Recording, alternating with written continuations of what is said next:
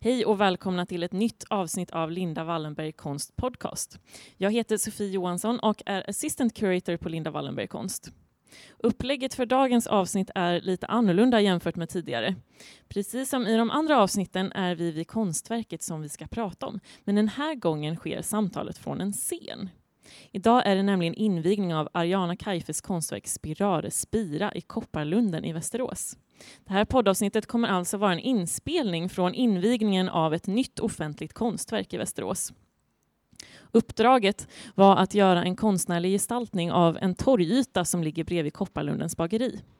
Platsen kan beskrivas som en cirka 20 x 20 meter stor fyrkant mellan de gamla industribyggnaderna i rött tegel.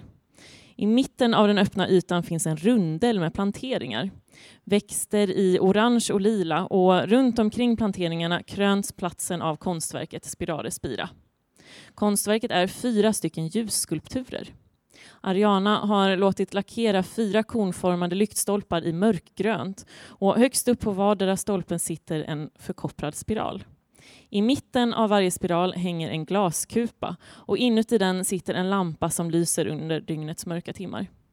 Det vi alldeles strax kommer att få lyssna till är ett samtal mellan konstnären Ariana Kaifes, Lennart Rosengren som är hållbarhetsansvarig och projektledare på Castellum och Linda Wallenberg som är curator och ägare av Linda Wallenberg Konst och som har varit konstkonsult för det här projektet.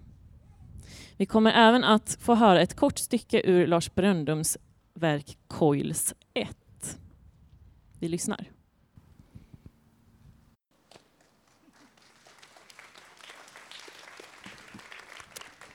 Tack. Tack Kalle. Och, jag heter alltså Linda Wallenberg och jag är curator och något som man kallar för konstkonsult. Och det innebär att jag jobbar med som en slags konstnärlig och projektledare för offentlig konst. Sådan konst som vi ska inviga här idag som finns ute i det offentliga rummet. Med det här projektet har jag varit involverad sedan vintern 2015. Så det är alltså en lång och spännande process som ligger bakom oss. Och jag måste bara säga wow! Tack för att ni är här idag. Det betyder jättemycket för oss. Välkomna hit. Det vi ska inviga här idag är verket Spirare Spira av Ariana Kaifes. Och det gör vi här under er lunch. För er som har kommit intrasslande lite senare och har anmält er för lunch så finns det där borta i hörnet av Kopparlundsbageriet att ta för er. Så gör gärna det. Ja, och Anna säger att det finns lite kvar för er som inte har anmält er också. Så passa på att ta lite lunch. Tack Anna. Med mig här på scenen så har jag ju självklart dagens huvudperson Ariana Kaifes och också Lennart som jobbar här på Rosengren som jobbar här på Castellum. Ariana Kaifes är alltså konstnär. Hon är baserad i Stockholm men jobbar internationellt. Ariana.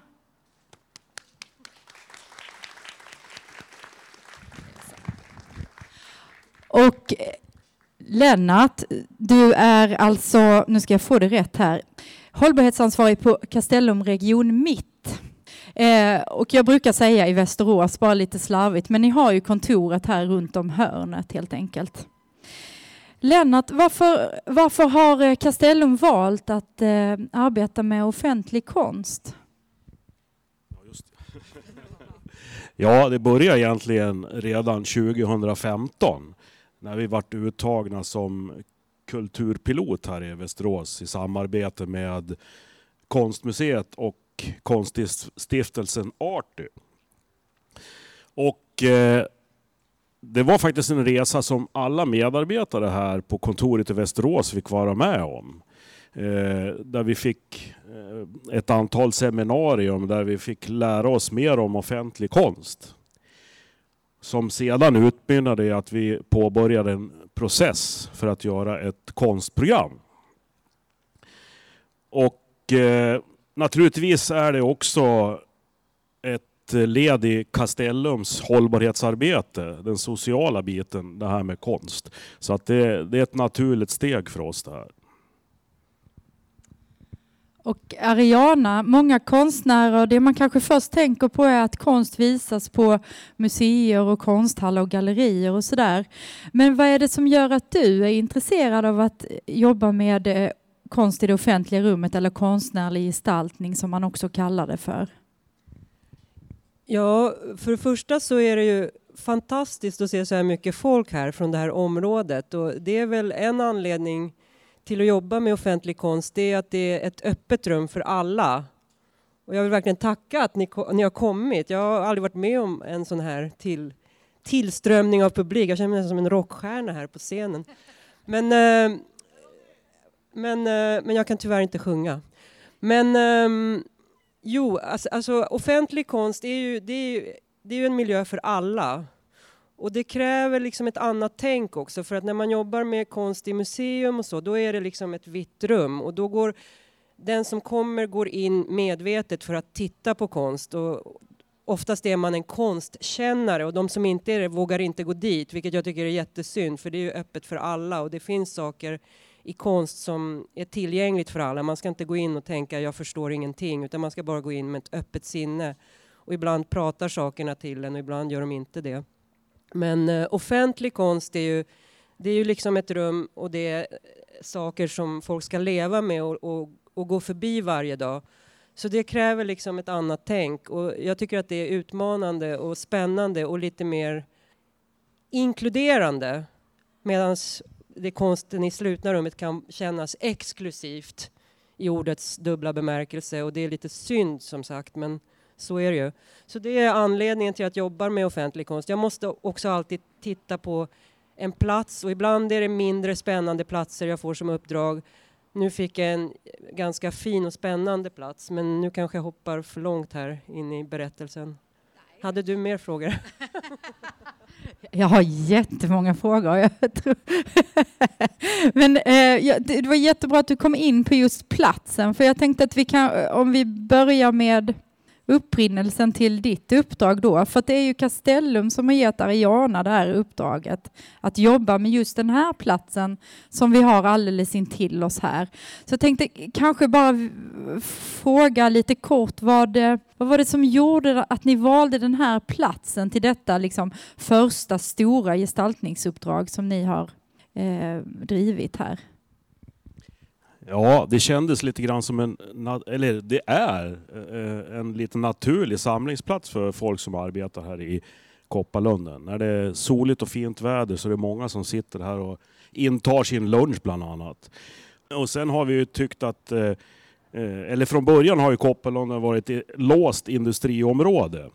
Och vi kände väl lite grann att så var det fortfarande. Så att vi ville locka in allmänheten här i Kopparlunden och få se att de ska få se det här underbara området. Så den här platsen är ju det du har jobbat med nu under ganska lång tid. Och processen har sett ut så att man börjar med att skissa fram ett förslag. Och sedan när vi fick se den här skissen så sa vi genast ja, vi kör.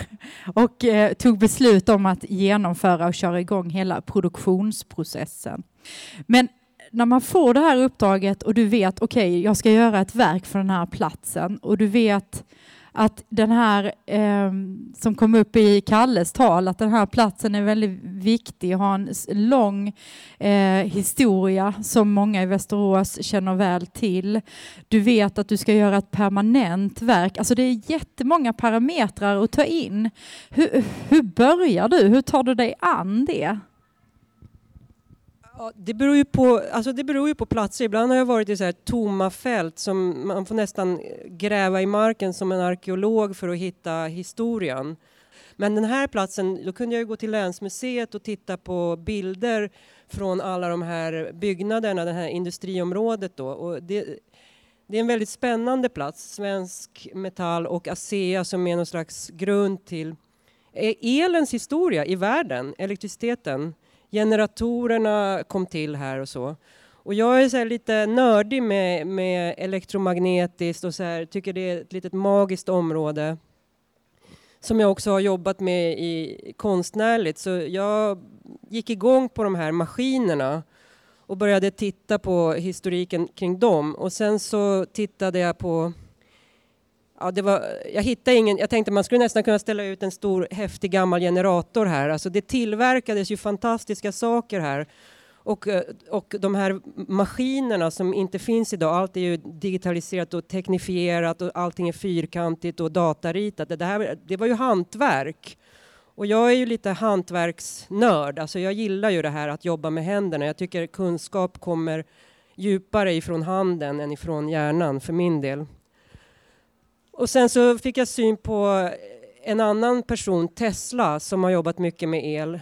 Nikola Tesla som levde, alltså född på 1800-talet. Och han försökte göra trådlös överföring av el och klassades sent i livet som galen. Fast han egentligen var, nu finns ju Tesla-bilen som är grundad på hans namn. Och han var ju en väldigt visionär person. Och han gjorde bland annat Tesla Coils. Där det sprakade högspänning i stora blixtar från coils. Så först tänkte jag, tänk att sätta in en sån här Tesla coil här. Men det får man inte göra offentligt. Då någon kommer och får en elchock på flera tusen volt. Och sen så började jag titta på andra spolar som han har gjort. Och försökte se om det gick att göra någonting med trådlös överföring. Och det var också komplicerat för utomhusverk. Och till slut så blev liksom själva formen av de här spolarna kvar. Och materialet är då också med anslutning till den här platsen Kopparlunden. Nu är inte det här riktig koppar, kan jag säga väldigt högt till alla här som eventuellt vill såga ner de här och tjäna en slant på koppar, att det är förkopprat det här, så att ni vet det. Ni kan hälsa eventuella kompisar som gillar att såga ner och ta hem koppar. Men det är då spiralformen som har blivit kvar i det här. Och eftersom det pratas väldigt mycket om tillväxt här, och tillväxt har ju naturligtvis en ekonomisk anspelning, men jag började titta också på, alltså det har ju också en växtlighet, och det här var en liten bortglömd trädgård här i mitten av den här platsen. Så tittade jag lite på hur alla växter har ju spiralrörelser när de växer. Om man tittar på ormbunksblad, det fanns en bild på ett sånt blad på en av de här plastskynkena. De har den här spiralformen, de vecklar ut sig. Så det är liksom en naturrörelse. Så att så har det gått till i korta ordalag. Tack. Lennart, vad tycker ni på Castellum? Nu står vi ju liksom dagen efter att de uppfördes, men ändå. Vad i den här, om du kan säga någonting om vad i den här processen som har varit viktigt eller spännande för er? Ja, det har ju varit en spännande resa liksom. Vi har ju fått lära oss att förstå det här med offentlig konst och även hur en konstprocess går till. Och det är ju väldigt viktigt för oss i framtiden då, och när vi ska beakta det här med konst i framtida projekt. Så det har varit viktigt och lärorikt att få lära sig hur det går till. Så ni fortsätter alltså? Det får vi se. Nej, försök.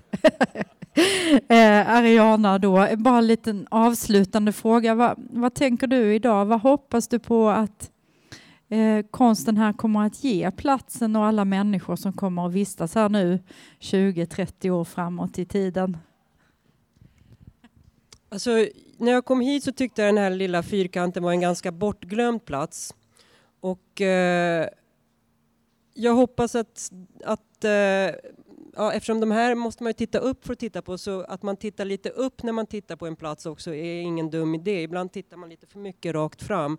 Man tittar inte upp på månen, eller jag vet inte hur det är här, men i storstäderna är det så i alla fall. Folk bara tittar i sina mobiltelefoner hela tiden. Och att man faktiskt får syn på platsen lite och får syn på sin omgivning och kanske känner att man mår bra av att vistas här och att man är lite stolt över sig själv och där man är helt enkelt. Helt enkelt. Jag hoppas ni gillar det. Tack. Tack så jättemycket Ariana och Lennart. Och jag tänker att vi håller här nu, men passa på sen efteråt och hugga tag i Ariana och Lennart och hans kollegor om ni har frågor. Okej? Då har jag nu den stora äran att be om en applåd. Tack. Och jag har också den stora äran att hälsa Lars. Var är du? Där är du. Hej Lars! Välkommen hit. Lars, du är alltså musiker och kompositör. Och du kommer idag framföra 2 helt nya stycken, speciellt skrivna för det här. Och det är vi jätteglada för. Det som är ett speciellt kan du demonstrera lite om jag... Alltså Lars är inbjuden för att han bland annat spelar på det här fantastiska instrumentet som heter termin. Och terminen den uppfanns alltså 1921. Ja, 1921, året då kvinnliga rösträtten infördes i Sverige, väldigt viktigt. Och terminen uppfanns av Leon Termin. Och han var alltså delvis samtida med Tesla och en av de här Tesla-spiralerna finns inne i den här maskinen. Nu tänker inte jag säga så mycket mer faktiskt, utan jag säger bara varsågod Lars, och det är nu dags för Coils 1 av Lars Bröndum.